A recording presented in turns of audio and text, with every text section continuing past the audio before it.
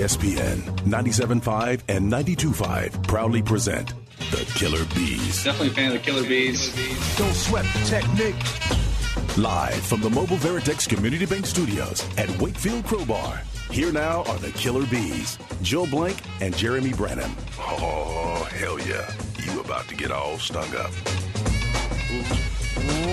What up, H-Town? Hey, how we doing? Lewis swings and misses. Christian Javier gets out of another jam with a Houdini act. Strikeout number 9 in the biggest moment of the game. He's Blank. I'm Branham. We're broadcasting live at Wakefield Crowbar. It's nice of Connor and Beard and AC as well to hang around and do the What Up H-Town. You had the entire choir echoing the What Up H-Town. That was cool. That was a nice touch. Really was good, it? Yeah. Oh, you didn't like that? That's fine. Imitation's the sincerest people form of get flattery. into it. That's fine. Frank loved it. So Frank the Tank's on board, then everybody's going to fall right in line. I mean, if people were replicating you, it's the sincerest form of flattery. Christian Javier replicated his previous postseason performances. We're at Wakefield Crowbar, by the way. We're going to be here until 6 o'clock. We're going to go off the air at 5:30. But because we love you so much, we're going to hang out with you until the Astros game begins. I hear Granado's going to be here shortly as well, handing out some. I thought he was, tours. but there's a Granado lookalike at the bar over there. Okay. But come on out, hang out with us at Wakefield Crowbar. Great spot if you're looking for a place to watch the Astros game later. Wall-to-wall television, drink specials, an outstanding spot to hang out when the Astros play later tonight, trying to clinch yet another ALCS, their 7th in a row, or just a great spot to hang out in general, especially for UFC fights. They always show the UFC fights, always show the boxing fights, and they never charge a cover. So if you're anti-cover charge for UFC fights, for big boxing pay-per-views, well, this is your place, Wakefield Crowbar. Astros win yesterday, defeating the Minnesota Twins in Game 3. Astros were not favored in this game, but they dominated. 9-1 win over the Twins. Christian Javier, the story. And I was thinking about this after this game was over. Should we have expected this from Christian Javier, Blankers? I know that Christian Javier has had an up-and-down season. Started the first half of the year really good. Pitched to like Cy Young capabilities like we thought he was. Then found some troubles, found some inconsistencies. Did he have some bright spots at the end of the year? Yes, but still not all the way there.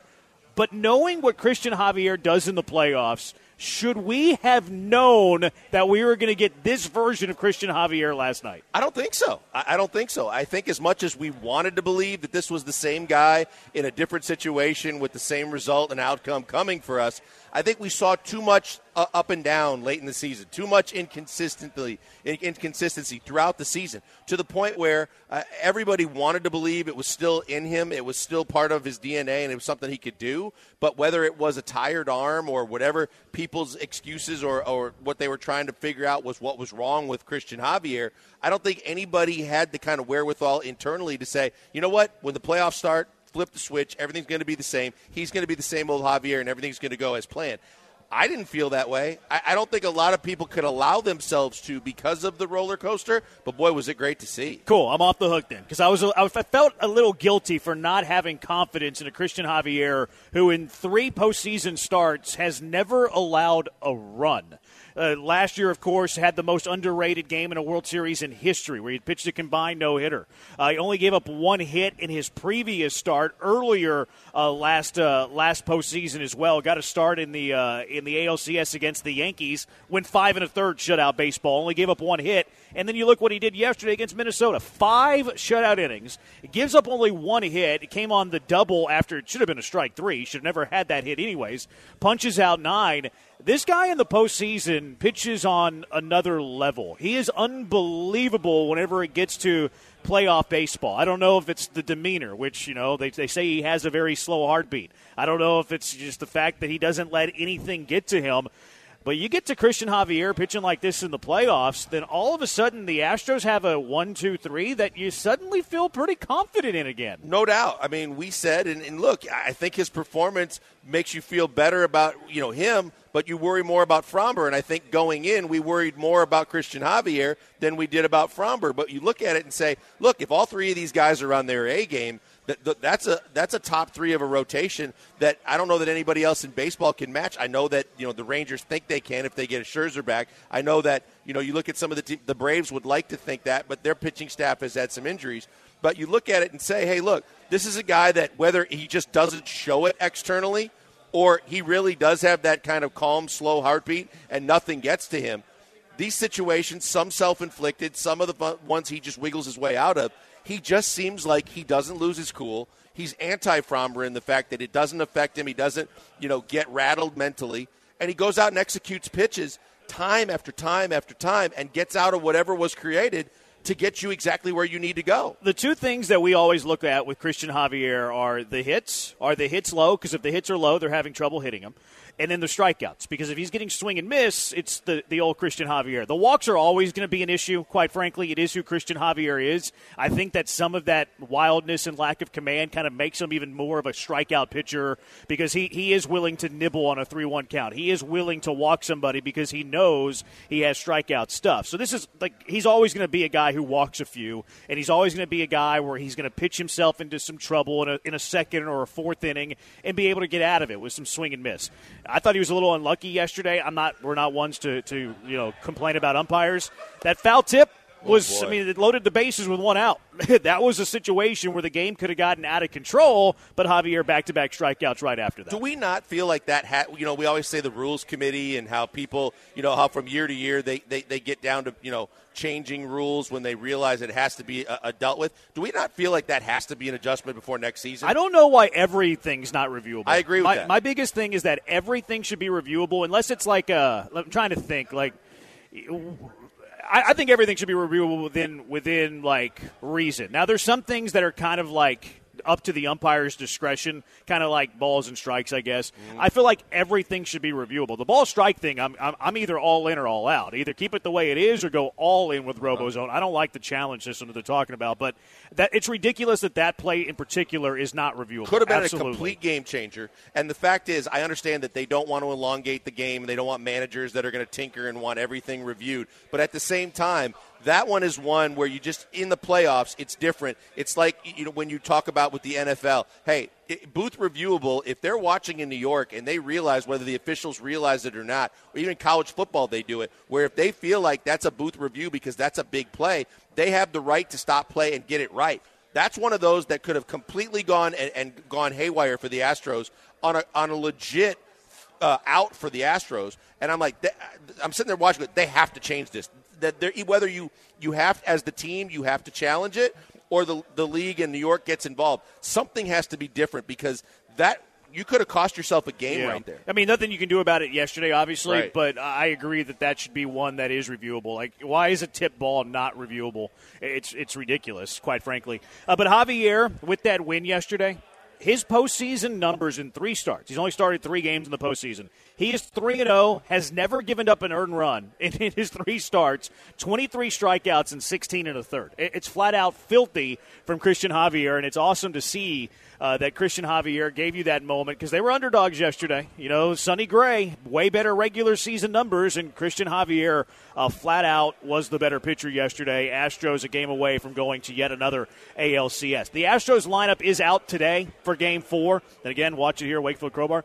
Nothing really controversial at all with this lineup. In fact, we probably could have predicted this lineup based on the commentary that Dusty Baker gave us. He already announced that Michael Brantley was going to start. They already announced that Jose Urquidy was going to start. The only question that I had would who would be the center fielder. Yeah. And they're going with Chaz today, which Dubon had 2 hits yesterday. I think this is a good matchup, though, for Chaz. Chaz has a homer against Joe Ryan in his career, so I kind of like Chaz in this one. If you go to a Game 5, hopefully not, I kind of want Mauricio Dubon in a Game 5. Dubon didn't give you any reason to make a change because he looked good, but at the same time, you know what Chaz has done all year. And so, again, if it's weird because they're not going to play the numbers yesterday when, Brantley had better numbers against Sonny Gray, but they're going to play the numbers today. It's fine. I think that, he wants to get Chaz going. He wants to try to get Chaz going. if he has a favorable matchup, you ride with it early. But Dubon looked really good. And the nice thing is, as much as we scrutinize center field throughout the year, you've got choices now, and it looks like Dubon is a viable choice in center field. This might sound crazy, but I like Chaz's matchup today. I would have played Chaz today against Joe Ryan because he has success against Joe Ryan, his homered off of Joe Ryan. But I would play Dubon against Pablo Lopez if you get there. I don't want to get there, but I would. And the theory that I have here is I trust Mauricio Dubon better against good pitching. Like, I feel Mauricio Dubon, one, he's got better contact skills, so he can at least touch the baseball.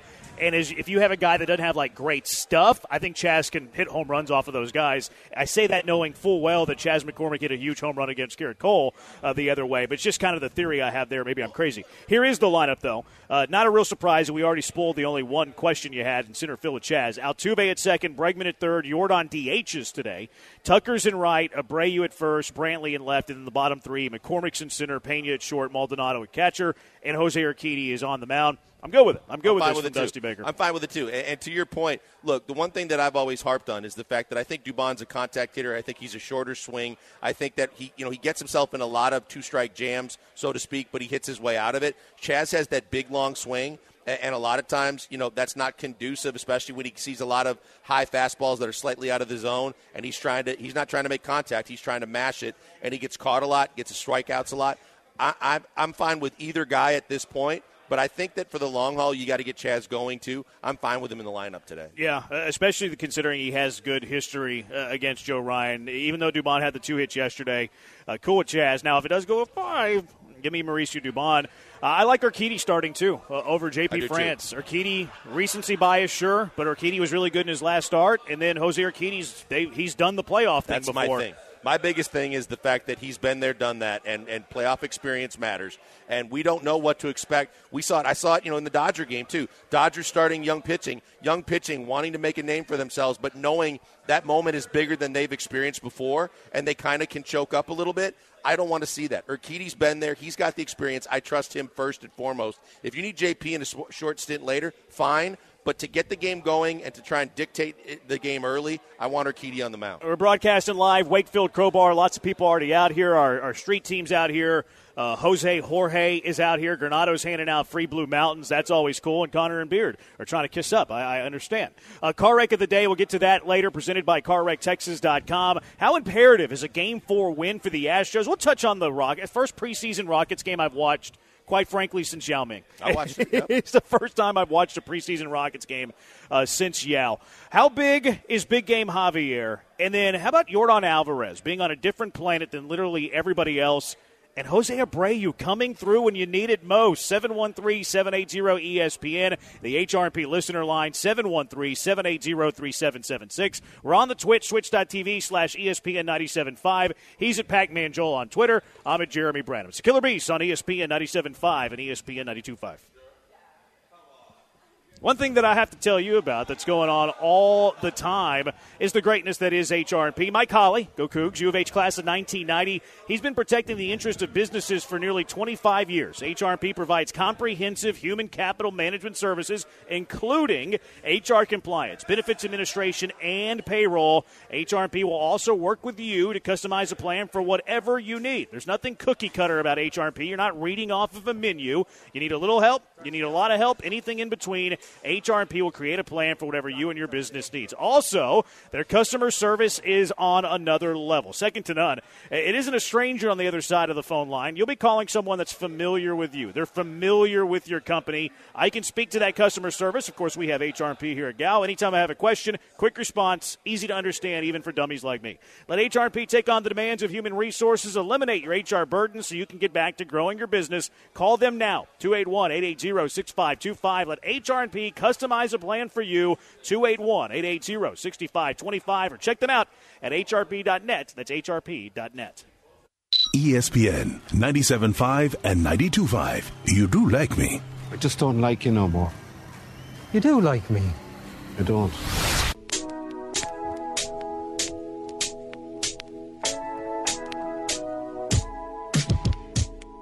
Live from the Mobile Veritex Community Bank Studios, located at Wakefield Crowbar, it's the Killer Bees. Here's Joel Blank and Jeremy Branham. Pitch to Abreu is launched to left field. That one's gone. No doubt about it. Jose Abreu with a 3-run blast in the first and a 4-run assault on Sonny Gray. Oh, boy. Abreu again. Another one, and this one to the upper deck. The rout is on in Game 3. Four-run assault makes it sound like Jose Abreu committed a crime against the oxymoron Sonny Gray. And Some may think he did. The uh-oh by A.J. Brzezinski on the second Abreu home run cracks me up. I'm not a Brzezinski guy. I'm really not. But the might have been the line of the game yesterday. That was hilarious. I'm not a big Adam Amin guy. I like Amin. And I really like Wainwright. I think Wainwright's like Smoltz to me. The insight that he brings and the way and his delivery is so easy to listen to. I think he brings if he wants to do this for a while, I think he should because I think he's really good at it. But I haven't had a problem with the broadcasters so far in this series. It's been fun to watch, and the Abreu factor just amazing that he was able to do what he's able to do twice. It's one thing to get Sonny Gray on a sweeper. The other thing to do it again later in the game because that just keeps building momentum for a guy that we know his resume says he should be damn good, and that's just another possible asset to cash in on if you're the Astros. He's Blank on Brand. I'm Joe George at the end of the table. He'll chime in every now and then.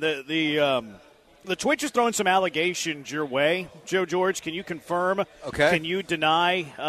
Who was it that said this? I don't remember who said it. Somebody said that you said, it was Gio, that Jose Urquidy would never pitch in an Astros uniform again. Is this true? I think that was the day Jeremy was out. I think I did say that. I think that's absolutely true. I remember that. You know what's happening to you tomorrow? Bad Take Boulevard. Yeah, you're on the list. Yeah, me and John McClain. What did McClain do? He said that Christian Javier was coming unglued when the foul tip play happened, and then Javier got out of it. Okay. Well, McClain made the list, too. McClain's been retweeting all my stuff, so I kind of like him right now. Well, he still belongs on the list. Yeah, well, it's better than tweeting his own stuff My because house he is shows he doesn't know baseball. Yeah, look, Bad Take Boulevard now resides in League City. I'm aware that, it's my house is there permanently. It was a bad take. Yeah. It was a bad take. We'll let you off the hook today, but you'll pay for it tomorrow.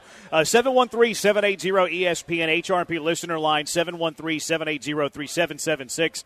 We'll take your calls, take your texts, how you felt about the Astros winning that game yesterday, what stood out to you. Ocho chiming in already. Ocho's not the biggest Javier guy. No, he's not. He says that Javier took advantage of an aggressive, undisciplined approach by the Twins. Javier benefited from the shadows in the park. I will credit Javier for throwing some of his secondary pitches for strikes, even though those pitches were hanging and cringeworthy. The thing, though, with Javier is hitters usually spit on Christian Javier's breaking stuff. They just don't swing at it because they don't think he has command of it. So if you just flip it into the zone, doesn't matter if it's hanging or not, it's going to be a strike. His release point is such that a lot of times when he's effective like he was yesterday, that slower off-speed pitch comes out of his hand looking like that fastball that's going to rise up in the zone. And then at the very last minute, it just falls off the table. And that's what creates the off-balance hitter for Minnesota that gave them so many problems. Yep. I think that's why he was effective because a lot of times it's true. That breaking pitch looked like it was sitting up as it got near the plate and then just fell off a table. And I think the way that he was able to deceive the hitters because of his release point was big for him yesterday. Yeah, I mean, again, they're not going to swing, especially early in counts. Hitters are not going to swing at that slider a whole lot. They're either going to guess fastball looks silly on the slider. All you have to do early in the count, 0-0 counts, 1-0 counts, 0-1 counts, you just got to flip it in there. It doesn't matter where it's at, really. Jose Abreu, yesterday, the 2 homers, the double dawn game. Look, he didn't have a great regular season.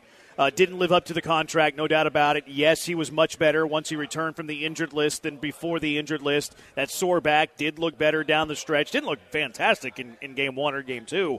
But you do this type of stuff in the playoffs, you get a lot of forgiveness for whatever the regular season was. We saw it with Yuli last year. Yuli didn't have a great regular season, had a good postseason in terms of batting average. Everybody loves Yuli. And I'm not saying that Jose Abreu needs to hit 2 home runs every single game. But if Jose Abreu has a good postseason, the angst against Jose Abreu having a poor regular season will be forgotten and forgiven. All's forgotten. All's forgotten if it happens, and all's fair in love and war. But everybody loves the playoffs, and they love winning. And if he does this consistently in the playoffs, hits the baseball, puts up better numbers, is a more consistent hitter than he was in his first year with the Astros, everybody is going to forgive everything of the past, look forward to him being here next year and beyond, and love every moment of everything that he does. I thought it was, again, great insight from Przinski, and I'm not the biggest Przinski fan, but talking about when he was in Chicago and the kind of weight he carried in the locker room, but the way, teams had to scheme around him because they believed that he was the head of the snake.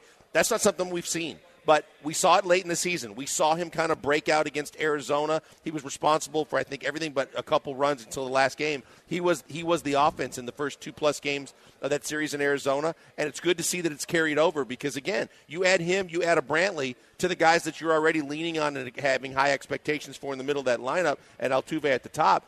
This lineup is totally different, and they're way more potent. And they can start being that kind of offensive juggernaut that you're going to need as you get deeper in the playoffs. Someone texted in and said, tell Ocho that 2 for 50 is not a fluke. I'm pretty sure that's the hits per at-bats for opponents against Javier in his 3 postseason starts, which is true. I mean, you give up 2 hits in 16 1/3 in your last 3 starts, you're doing something well. Javier, and look, even this year, Javier not good in the second half. Even this year, Christian Javier was in the top 10 in hits allowed per 9. He is still difficult to hit. His trouble was that he walked dudes, and whenever he gave up hits, they were over the fence and out of the ballpark. Now, I was going to ask you, do you think that it's possible with him where he can reduce the level of walks and still be as effective? Or is part of that quote-unquote wildness, but part of that, where he nibbles and he's trying to do things, part of that is why he's so effective and keeps hits down? Because he's not afraid to throw any pitch on any count, and whether it's in or out of the strike zone, he believes he can get out of the jam. I was curious to find your opinion. I don't think he has good command. I think that's part of his MO. He just doesn't have good command. He never will. And quite frankly, I also think on top of that, if he was going to execute a perfect pitch, he'd rather miss 3 inches above the top of the zone with his heater than 3 inches below his target, because now it's middle.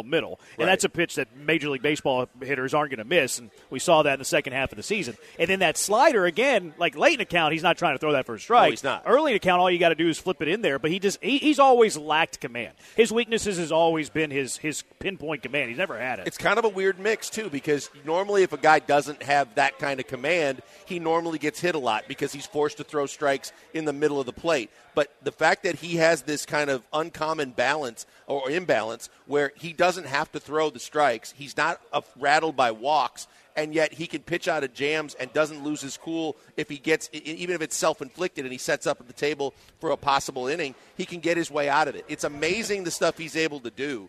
And what he was able to do yesterday, again, is just another one of those things that we talk about legends in the playoffs. His legend status with the Astros continues to grow because every time he toes the rubber in the playoffs, he comes up big. Yeah, he's even whenever he didn't instill confidence in any Astro fans, he probably to this point now deserves confidence any playoff game he pitches in. And look, he was in trouble yesterday. I understand that.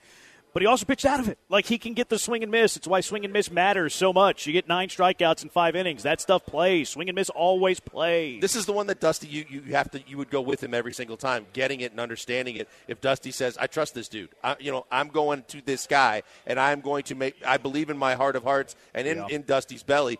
If he's in a jam, I believe he can get out of it, and he's probably got a better chance of getting out of it than if I go to the pen, and we saw it yesterday. Yordan Alvarez is on a different planet. Adam Amin, I think, nailed it whenever he called that. 3 for 5 yesterday. Very easily could have been a 4th hit as well. Could have been a double down the line on that error by Kirilloff, which apparently it hurt him because he's been taken off of the ALDS roster. They brought up Byron Buxton, but Buxton's not in the starting lineup today. I thought that could have been – it was 110 off the bat. It was a hard one-hopper right to first base, and the guy's playing even with the bag 90 feet away. I thought that could have been a double, but whatever, it doesn't matter. But another home run for score-wise, it definitely should have. I think it should have been a double. I think it could have been. I think it, and it was originally, wasn't it? Didn't they call it a double originally and then change it to an error? I didn't see that. I just knew that when they made the announcement that it was an error, I questioned it. I was like, man, I thought based on how he tried to make that play, because I think he was trying to turn a double play. Probably. And he's trying to get he's trying to get in a backhand position, set his foot, and he kind of got caught. But I don't think that should be on Yordan. I think that was a screamer. Nonetheless, it doesn't matter in the grand scheme of things. Right. But Yordan hitting another home run. Yordan, even without that one, it was called an error. 2 doubles in the game as well. I don't know how you pitch to Yordan Alvarez. What I liked about that home run, too, how have pitchers been attacking Yordan Alvarez? Fastball top of the zone. Yep. And I know Bailey Ober doesn't have overwhelming velo. 91, 92. That pitch was 3 inches outside of the zone high. It was 91, 92 up out of the zone, and Yordan drove it out of the ballpark. Like, I wonder if that kind of resonates with Minnesota today and maybe changes the game plan a little bit on how they attack Yordan. Because Joe Ryan, like, his fastball's good, but he's also low velo, 92, 93. A lot of hammers, too. And I don't understand how Baldelli just decides that I'm going to continue to pitch to this guy. I mean, he is a wrecking crew right now, and he's wrecking right through you. And I know that the lineup is potent, and there's a ton of guys that can beat you. But this is, we talk about the head of the snake. This is the big dog in the middle, and he eats. And he is eating everything that's in sight. It was interesting to hear Roger Clemens on with John and Lance this morning talking about how he would try to attack him. And he's like, when a guy's going that good, when you almost have to brush him back, you've got to try and do some other things because of the fact that he's just in a zone where you can go inside, outside, up, down. He's going to get you. And his bat is so quick that the low pitches, he can get the bat angle to kind of get it up in the air. And otherwise, he's hitting just nothing but line drives wherever he puts barrel to the ball. Yeah, he's on a different planet. He's going like this. He's the best player in the world, best offensive player in the world. 713-780-ESPN. You're running out of superlatives, quite frankly, on like how to describe Yordan Alvarez. You can't build a segment around Yordan Alvarez because the conversation is he's the best hitter on earth. He's the best hitter in the world. 713-780-3776, HRP listener line. Let's get into how Dusty managed this game yesterday. In Dusty, you trusty? I thought he was great. It's the Killer Bees on ESPN 97.5 and ESPN 92.5. Hey, before we go to the break, tell you about the good people at MyBookie. I've been telling you about MyBookie for a long time, and it's because if you want to put money down on sports and you want to go to a place where your money's safe and secure, they're going to give you the great odds, but more so than anything else, they're going to take care of you as a customer. You go to MyBookie.ag. Because of the fact that they constantly have promotions and things going on where they can take care of you even more than just you putting money in, putting money on games, and hoping you win those games. They do things like they're doing right now with a promotion where you can either reload if you've already been a customer at MyBookie.ag, or you can set up a new account. As long as you put a minimum of $50 in, you can get $200 extra dollars added to your account almost instantly, and it's there for you to have fun, bet on games, and see if you can win. If you do bet that money after getting it at least one more time and you win, you can take it out, do with it as you wish. It's yours to keep. It's fantastic, and it's part of the reason why I tell everybody to go to MyBookie. They take care of you. You can bet on everything. You can bet on golf. You can bet on UFC. You can bet on soccer, baseball, basketball, college football, and pro football, and so much more. And the fact is, even when there's not games going on, you can still bet at MyBookie because live dealers are standing by with casino games so you can keep the games going no matter what hour and what time you feel like getting something going. It's fantastic, but to get those promo codes, you got to use this promo code if you want to get those bonuses. Bet975. Every time you're putting money in your account, use that promo code. You will reap the benefits with more in your account and more chances to win. I always tell you, bet anything, anytime, anywhere. With the only place I tell you to do it, it's MyBookie.ag. Use that promo code BET975. ESPN 97.5 and 92.5. You're hooked up with it. Toss a coin to your witcher.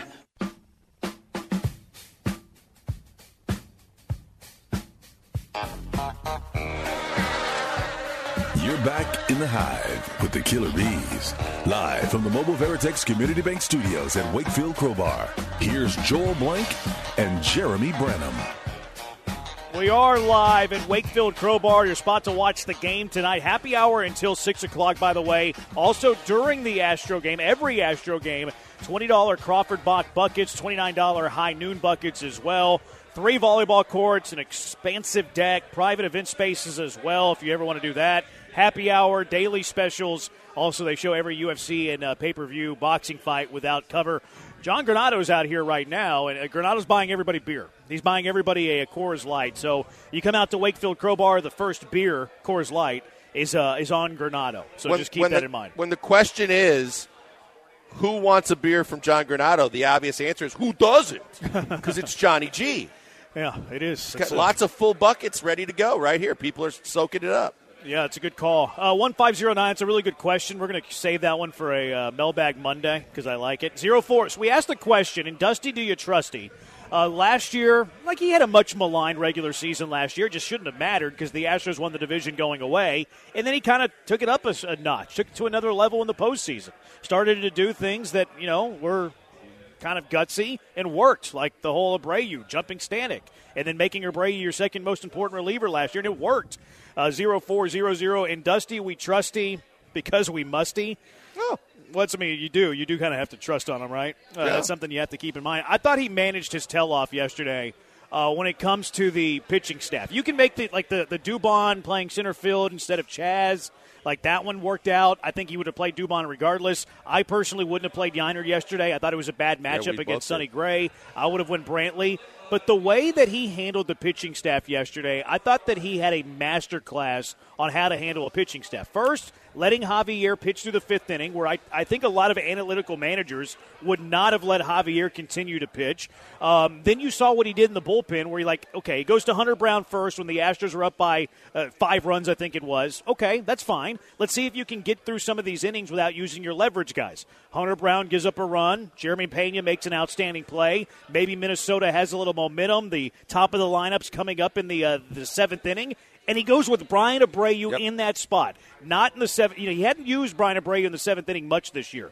But Minnesota may be getting some momentum. Top of the order coming up. And then Brian Abreu mows that lineup down. 1, 2, 3 in the 7th inning. Killed momentum. Astros go to score runs. And then you mop it up with a Maton and a Montero. I loved everything Dusty Baker did yesterday from a pitching staff point of view. How could you not? And this is what Joe was referencing and we were talking about before the playoffs started, that whether he's your closer or not, he's the guy that Dusty's going to go to in the highest of high leverage, and I thought that he used them masterfully. I thought that, again, getting in the Matons and the Monteros when you knew it was getting out of reach because you didn't want to burn your guys, because Presley's delicate if he has to get in situations where if you used him yesterday, could you use him today? And so the fact is, he did everything right. I think we were both in full agreement. Look, and the numbers we talked about it in the first segment. The numbers led you to believe Brantley should be in the lineup yesterday. He wasn't. Yiner didn't look very good. I thought he was going to get the golden sombrero. But at the same time, he got his feet wet in the playoffs. He got some experience. But now you know that Uncle Mike is going to be there for you. You know Maldi was a guy that stepped up big yesterday.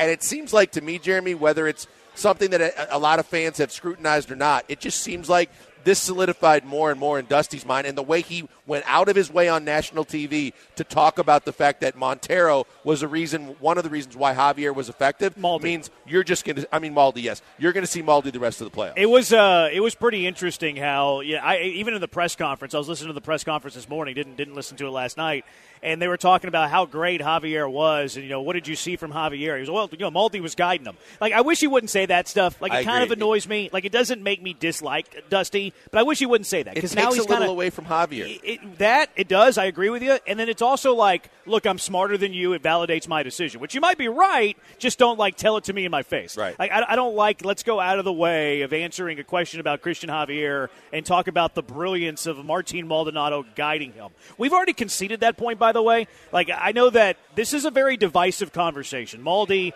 versus Yiner. You and I, Killer Bees, Paul was throwing some allegations against our name earlier today, but we conceded that Martin Maldonado was going to be the playoff catcher for this team a long time ago. The only exception was, does he catch a J.P. France start? Jose Urquidy kind of jumped him because France didn't make a start because of the family emergency. Urquidy pitched great. Urquidy now gets a start. We conceded a long time ago that Martin Maldonado was the playoff catcher for this team. One thing that quite frankly annoys me, look, I'm a Yiner guy. I'm not scared to admit that, but I don't root against Martin Maldonado. That's something that does annoy me with the fan base at times, and it's a very loud minority. This is not most of you. It's a very loud minority where you're either a Martin Maldonado guy, and the moment that Yiner Diaz goes 0 for 4 with 3 strikeouts, you're like, look, I told you Yiner sucks. Or vice versa. This happens more because Yiner's had better regular season success. Martin Maldonado has a bad day. Play Yiner. It's fine to have your opinion, obviously. You're going to pick whatever you think is better, whether it's Yiner in the lineup, whether it's Martin Maldonado in the lineup. The thing that I can't stand is when all of a sudden you're going look how smart I am. Yiner Diaz shouldn't be in there because he was 0 for 4 with 3 strikeouts. What are you doing there? What do we always say when we start talking about who's playing, who's not? I hope it works out. I hope I'm wrong. Because I want to see this team succeed. Because the end result is what matters the most. And it doesn't matter the means in which you get there as long as you get there and you get the win. And the fact is, it worked out yesterday. And we always talk about, look, as much as Dusty is going to trusty, and it's a running joke about in Dusty we trusty and what he does in Pawpaw's belly. The fact is, no matter what he does in the regular season, in the playoffs, when he decides to play video games, the buttons that he pushes gets him W's, and that's what should matter. I never want to hear a true Astros fan rooting against another guy on the roster because you're pulling for somebody else on the roster to succeed. The bottom line is you want the team to succeed. Don't worry about who does what to get there. Just get it done, and Maldi got it done yesterday. 7869, is Dusty starting Urquidy because he knows he wants to start Maldi instead of Yiner? We know if France pitches, then it's going to be Diaz. No. Absolutely not. No, he validated himself yesterday. Like you said, he actually went out of his way to try and make sure you knew that he was right. But the fact is, what happened yesterday, what Yiner did not look like, and what Maldi was able to do, and the result that they got was all the validation that he needed, not that he needed any, that he knows Maldi's his catcher. Yeah, and also, like, Dusty's going to do what Dusty wants to do. Yep. Where if Dusty wanted to start Martin Maldonado bad enough with J.P. France, he would just do it. He would. He would just do it. Go back to what Dana Brown said. Dana Brown, flat out told us Dusty chooses the lineups. This is Dusty's call. And if it's Dusty's call, he doesn't care what the media thinks. He doesn't care what you as fans think. He's going to do what he believes and who he trusts, and we know he trusts and loves Maldonado. Yeah, it had nothing to do with that. It didn't have anything to do with who started as the pitcher today in Game 4. Here was Derek Jeter, who's now on the Fox broadcast, which I didn't think that Jeter was going to be all that good, quite frankly, because I think he lacks energy. He's been way better than I thought. I agree. Here was Derek Jeter yesterday after the game talking about how smart Dusty Baker was in that game yesterday, gave him flowers, and how he's unique relative to almost every other manager in all of baseball. There's probably maybe two teams in baseball that would allow the manager to make this decision right there. Javier walked 3 guys to load the bases in a 5-0 game. Mm-hmm. Dusty didn't flinch. He left him in there. He allowed him to get himself out of the jam.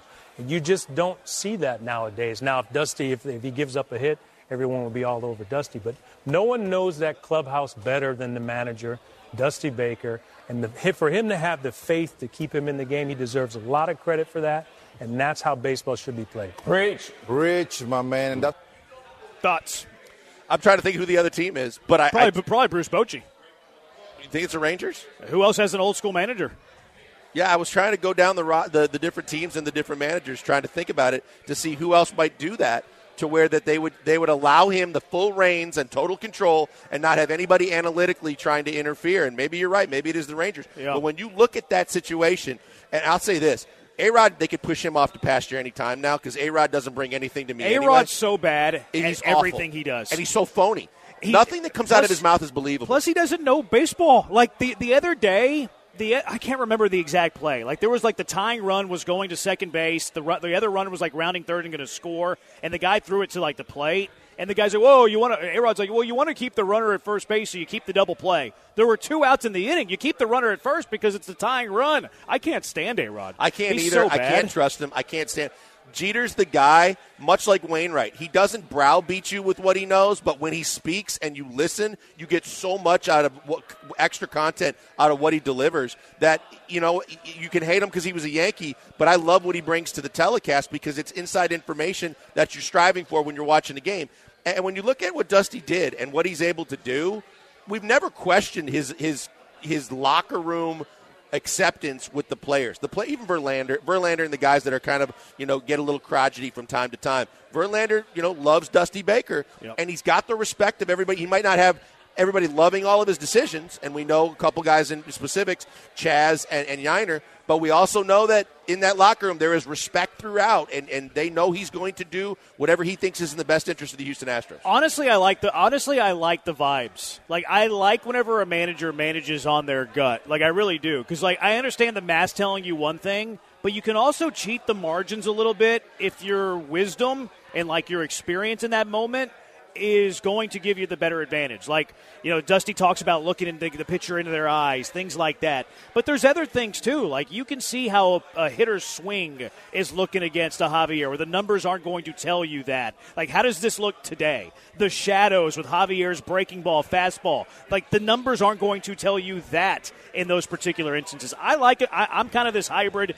new school, old school type of guy. I still like an old school manager that manages with vibes in crunch time. It's the feel. It's the feel of the overall game. He has a feel for what's going on in the game. He can see that whether Javier's a little erratic with his location, you can see that his stuff still has movement. You can see that he's getting swing and miss. He's getting strikeouts to where he sees things that you don't see through your television. And I think that he has that combination with the trust that he has within the locker room means that you can have confidence believing that, especially in the playoffs, this is the guy that I will put all my eggs in his basket, and I will trust that he's going to come out with the best result for this team. 713-780-ESPN, the HR&P listener line. And Dusty, do you trusty? 713-780-3776. Also, look, this Carlos Correa Love Fest stuff, it makes me sick, to be completely honest. It makes me want to throw up. It's the Killer Bees broadcasting live from Wakefield Crowbar on ESPN 97.5 and ESPN 92.5. Look, conditions outside weren't great this morning. Likelihood of you or somebody you know getting into a car accident, probably a little higher on a rainy day.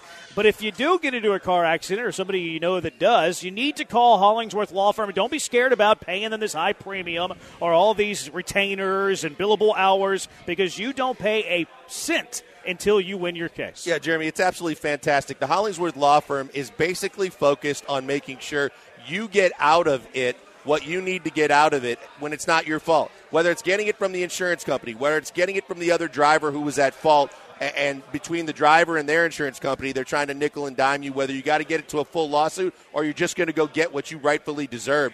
They're going to make sure they get it for you. You always feel like you're alone when you get in a car accident. Who do I call? Who's behind me? When you call the Hollingsworth Law Firm, they're behind you. They're bilingual. They're going to back you. They're not going to get anything unless they win, and they're going to be with you every step of the way to make sure that you get everything that's rightfully yours. Don't let these insurance companies run you over. Call Hollingsworth Law Firm right now for your free consultation, 713-999-8773, 713-999-8773, or just visit them online, carwrecktexas.com. That's carwrecktexas.com. ESPN 97.5.com. Iocane powder. It is odorless, tasteless, dissolves instantly in liquid, and is among the more deadly poisons known to man.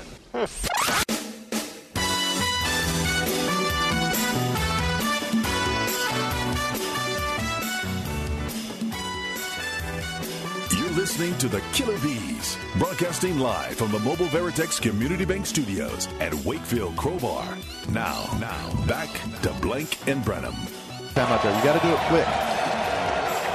Jeffers on the ground is short. What a play by Pena. Flip to Altuve. Relay to first in time. Inning-ending double play. Probably the most underrated play in yesterday's game. You got Javier's dominant performance. You got the double dong game by Jose Abreu. Yordan hit another home run, had 3 extra base hits, could have been 4. But Jeremy Pena's play up the middle to end a rally, inning-ending double play, was nothing short of fantastic. No doubt about it. I mean, he bails him out. He makes the play. Everybody's ogling about Correa on the last play of the game, the ball that he hit when Minnesota won Game 2. But with the impact of everything that was riding on that particular play, how it could have swayed momentum, what it could have done in terms of confidence and everything else, what a massive play that he made. And you know what? We see this. And again, it's kind of like Javier, where we shouldn't even be surprised at this point. Whatever he does in the regular season, he looks like he's capable of taking it up another level or two in the playoffs, offensively and defensively. He's hitting the baseball.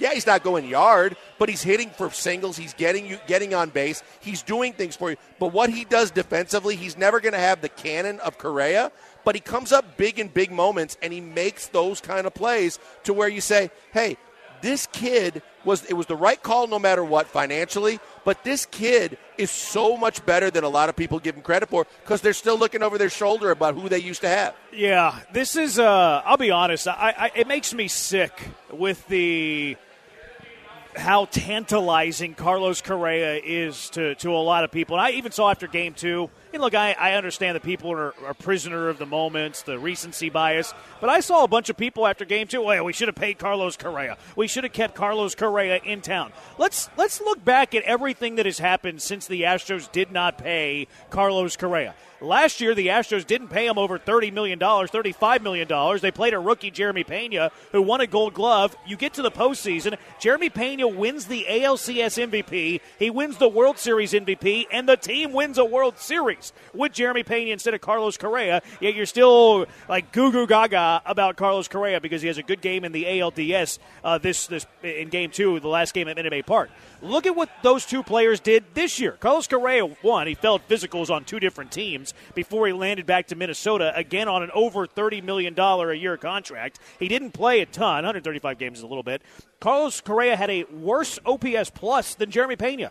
Like, Jeremy Pena had a better offensive season this year than Carlos Correa did, and a lot of people think that Jeremy Pena didn't have a good offensive year. Now, he hit for a high average, like post-July, hadn't hit home runs since July 5th, and then everybody loses their mind with Carlos Correa in Game 2, and then what does Pena do? Pena quietly has an underrated play in Game 3 that gets you out of a critical inning with Hunter Brown on the mound, keeps it a comfortable lead, you go away, you win easy in Game 3, and remember what he did in Arizona, too? Yep. The tying run potentially at second base, a hard shot up the middle. Jeremy Pena makes the defensive play of the year. Yet all of you are still obsessed with Carlos Correa. It makes no sense. It makes me sick. I want to puke every single time I hear some praise for Carlos Correa. And this is coming from a guy who loves Carlos Correa. You really Carlos do. Correa was my favorite Astro before he left. But, Jeremy, here's the other thing. Take it another step, too. If you paid the man, and everybody goes back to paying the man. Well, if you paid the man, would you have the financial resources, and would your owner be willing to bring Justin Verlander back and soak up that money? Would you have paid Abreu or somebody else and had the money to go out into free agency to spend the kind of money that you used to spend to make this team better than it was conceivably a year ago,